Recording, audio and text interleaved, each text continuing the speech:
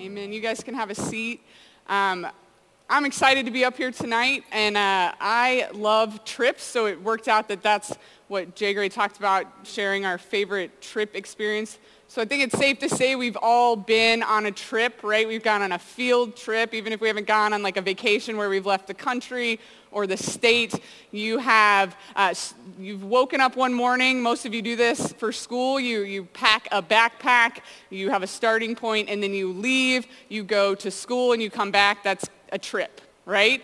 I love to travel. I prefer it not be to school, but I love travel in general. I was able to, right after university, I lived and worked in France for 3.5 years, and it was phenomenal. I had a great time, a good experience, but while I was in Europe, I got to travel a lot for work and just vacation and things like that. And so one of my favorite trips that I went on was I went to Switzerland. I went with a friend of mine that I worked with, and we decided we were going to backpack Switzerland. And I was like, yeah, I am not a planner by nature. I like to wing it, if you will. I like to just say, you know what, let's go and let's just see what happens. And apparently when you backpack, you should not do that. That is frowned upon because you need to know things like what the weather is going to be like, especially in Switzerland when you're up in the Alps and then you come back down and things like that. Luckily, the girl that I went with was like, no, we have to sit down. We have to chart our course and go. But while we were there, Switzerland is beautiful. It's like a painting, but real life, if you can imagine that. And there were different times in our journey that I would say to the girl I was with, Mindy, I would say, man, it sure would be awesome to live here because it's really beautiful. Like even if you had a really bad day, you would just be like, oh, Swiss Alps, this is awesome. And then your day would instantly get better. But never once on our trip did I stop and say, this is it. This is now my home. This is where I live. Because one, Mindy wouldn't let me. She was very by the book, and she was like, we've already bought train tickets, we need to keep moving, we need to keep going.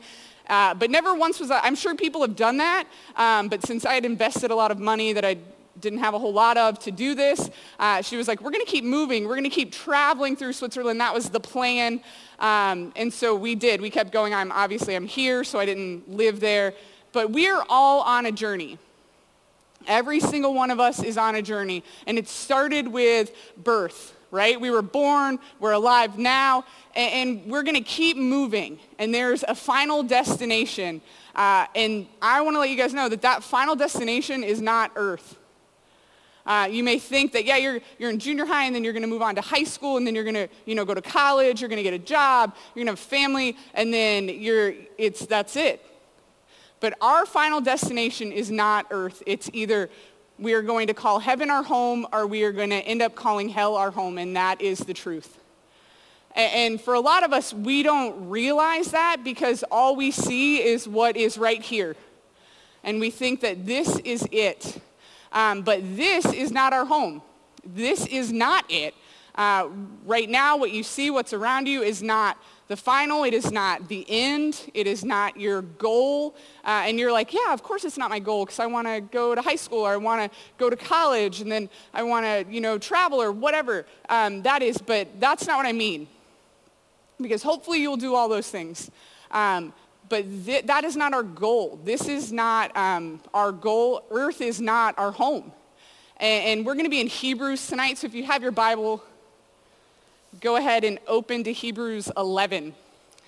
And at the beginning of this chapter, the author of Hebrews he's talking about faith. And he starts to talk about men and women of the Old Testament that lived by great faith.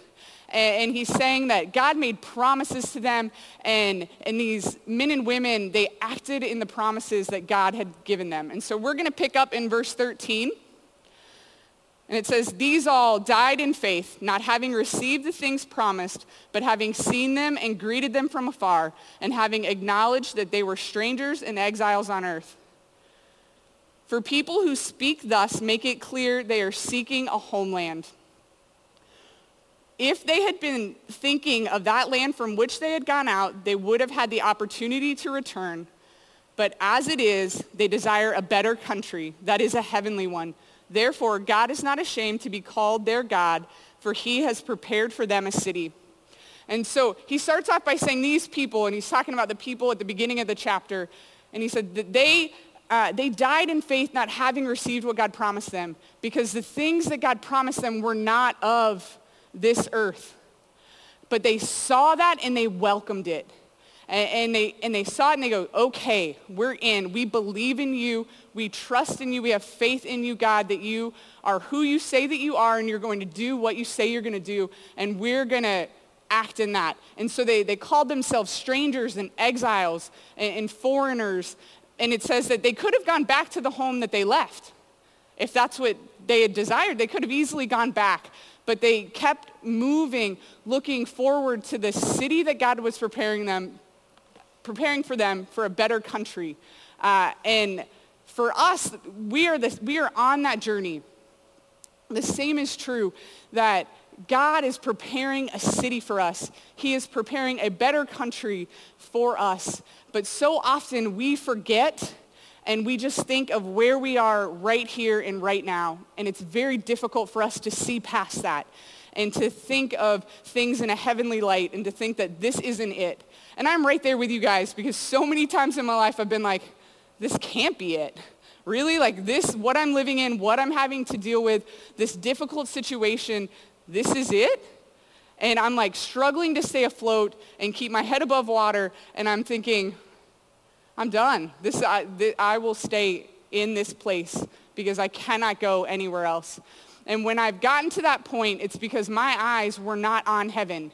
My eyes were not on my home, and I'd forgotten that I had one. Because we were not made for this earth. Our time here is relatively short if you think about it. In the grand scheme of the earth and in life, our time here on this planet is short. I was going to Google life expectancy and stuff, and then I just got sad. Because when we read the Bible, they're like, that guy lived for 900 years. And you're like, what? 900 years? And then it's like life expectancy for female women in America, it's like 70. I don't know, but it's not high. And so our life here is really short when you think about it. But God did not make this world, this earth, to be our home. And it says all throughout Scripture at different places that we're called for a better country. We're called for a purpose, that God has plans for us. And so I want to encourage you guys that as we're all in different stages of life, we're all dealing with different things, and some of us are wrestling with those things, that when we look at it, and it's these things that seem really large, because all we're doing is looking at where we are and looking at our situation, and we're not looking towards heaven, and we're not looking towards what God has for us. And so all we see is like a road bump or like a pit, and that's what we're in, and we're struggling with that, and we're wrestling with that, and we're thinking, this is it. This is it. This is as good as it gets. I have said that phrase more than 1,000 times in the last week, I'm sure. But no, I say that a lot. I'm like, I'll get into a situation, I'll be like, this is as good as it gets. But guys, this is not as good as it gets. Which is so exciting that what you see, what you're experiencing on a daily basis is not as good as it gets. And we're promised that in Scripture. That as good as it gets is heaven. Is being in the presence of God, the creator of the universe, that is as good as it gets, because nothing gets better than that. And so when we're walking through and we're going through our daily life and we're thinking, this is as good as it gets, I want to encourage you that this is not your home. And this is not as good as it gets, because it gets way better.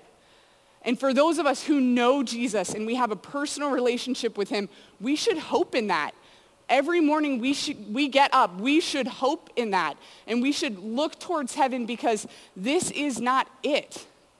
And you're like, I know this isn't it, because I'm gonna be in high school next year, or I'm gonna go off to college next year. That is not it. And you're like, oh yeah, I'm gonna have a family and get a stellar job. And that's awesome. Those are like perks along the way. Because we don't just stop in the middle of a journey and say, well, this is as good as it gets. Because there's always something else, and we got to keep moving. And I'm not saying that it's going to be easy always, that it's going to, be rainbows and unicorns and things like that. There are going to be road bumps. There are going to be hiccups.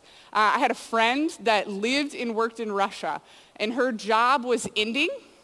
And so she was going to come live with me in France for a few months before my job ended. And nothing against Russian airlines, but if you ever have a chance to travel on them, they're just funny. It's not like good funny, bad funny. It's just different. And if you don't laugh, you're going to end up hysterically crying. So you might as well just laugh about the situation. And so she flies into France. The airport was an hour and a half away from my house. And so I had to travel to get her. And we're waiting at the carousel, to get luggage. And this is her entire life. 2.5 years of her life packed in a suitcase. Okay, so everything has been jammed in there. She is ready to get it, and we're waiting, and bags go and go and go, and I look at her and I'm like, Sarah, do you see your suitcase? And she's like, no. And I'm like, okay, well, okay, no more bags left. I go and talk to one of the workers at the airport, and they're like, oh, there's a carousel over there that has all like the luggage that's been left. And so as we're walking up to this, we see this bag, and it is destroyed. And I just start laughing because I'm like, man, that stinks for whoever suitcase that is. That's the worst. And she's like, that is my suitcase. And I just lose it. I'm like crying. I'm laughing so hard because it's hilarious. Like, we don't know what has fallen out. We don't know how much of her life stayed in that suitcase, and this bag is destroyed. And they like taped it. Like they put some tape around it, like, it's okay. We're just going to duct tape this up, and we're going to give it to you because we don't know what happened.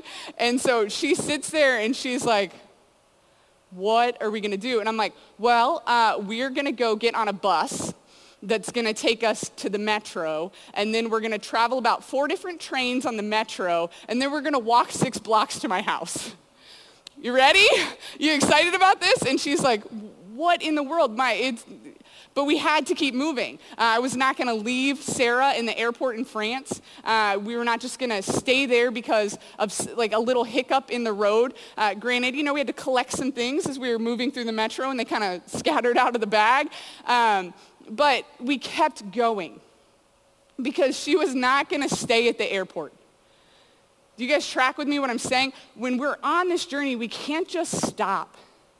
We can't just sit and rest in what is in front of us because God has a plan for you and a purpose for you, and this is not it. That all you see and all of you that you are experiencing is not all that there is, because he wants us to aim at heaven. C.S. Lewis says in his book, Mere Christianity, he says, aim at heaven and you will get earth thrown in. Aim at earth and you will get neither. Because when we turn our eyes and we realize that this is not our home, that heaven is our home, and we start to aim at heaven and we start to pursue that, all the big things that you're experiencing and that you're wrestling with and that you're struggling with don't seem as big. And it's a lot easier to keep moving. It's not going to be like I said, it's not going to be rainbows and unicorns all the time, but it's a lot easier to keep moving when we're looking and we're focusing on heaven. And we know that because it's told to us in Scripture. We can see through the examples at the beginning of chapter 11 when he talked about all these people that acted in faith because they believed what God had said to them. And they believed what was going to happen. And then God sent his son Jesus to die on the cross for us, to take our place, to take on our sin. And he did that so that we can have hope. We can have a relationship with him, and we can look forward to our heavenly home, to the city that he's preparing for us, which is amazing, because as you struggle through junior high and high school, which sometimes it's hard, it's difficult, it is a battle, we have something to look forward to. We have heaven and we have hope because of a relationship with Christ. And if we don't have a relationship with Christ, and we don't know that we've been saved by grace and that God has a plan for you and that what you see around you is not the end game, then you can know that, and you can start to believe that, because that is exactly what God did. and he has a home for us, and he has prepared a place for us. There's this movie that came out a few years ago, and it's Donica's favorite movie, so you should probably talk to her about it because she'll like talk for hours about it. This is The Hobbit, and she loves it. But there's this scene, and so what's happening is Bilbo and the dwarves and Gandalf have escaped from the goblins, and there's a lot of tension that's happening in their camp, and then there's a conversation and an interaction, and we're going to watch it.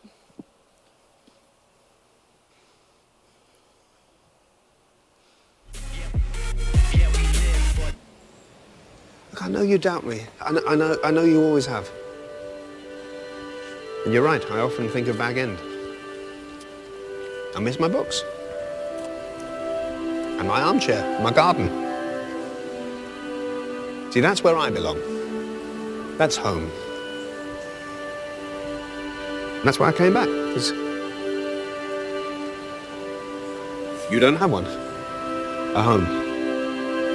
It was taken from you. But I will help you take it back if I can.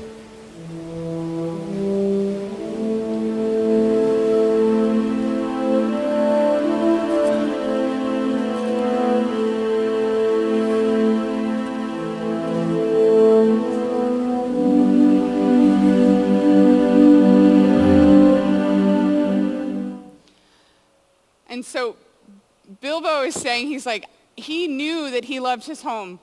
He knew that he loved the Shire, and he says that that's where I belong. He had a home, and he's talking to the dwarves, and he's saying, yours was taken from you, but I'm going to fight for you guys. I'm going to help you get it back. And so for those of us who have a relationship with Christ, and we know that our home is not here, that it is in heaven, we need to be fighting for the people around us. We need to be showing them and helping them take their home and know that there is more than just what they see and more than what they're experiencing on a daily basis, because there is. And we know that because of the experiences that we've had in our life and because of the relationship that we have with Christ. And so we need to be fighting for our family and our friends and the people that we see every day that don't know that, because we had the opportunity to be able to show them the hope that we have in Christ and to help lead them to that. And so we're all going to bow our heads tonight and close your eyes. And if you don't know that you have a home, and you would not honestly be able to say, I don't know where my home is. I don't know what that looks like. We're going to give you the opportunity to come home, because Jesus died for you. He died on the cross for you to take your place, and he wants to do that. He wants you to have hope. He wants you to look towards heaven and know that this is not as good as it gets, that it gets far greater and much better.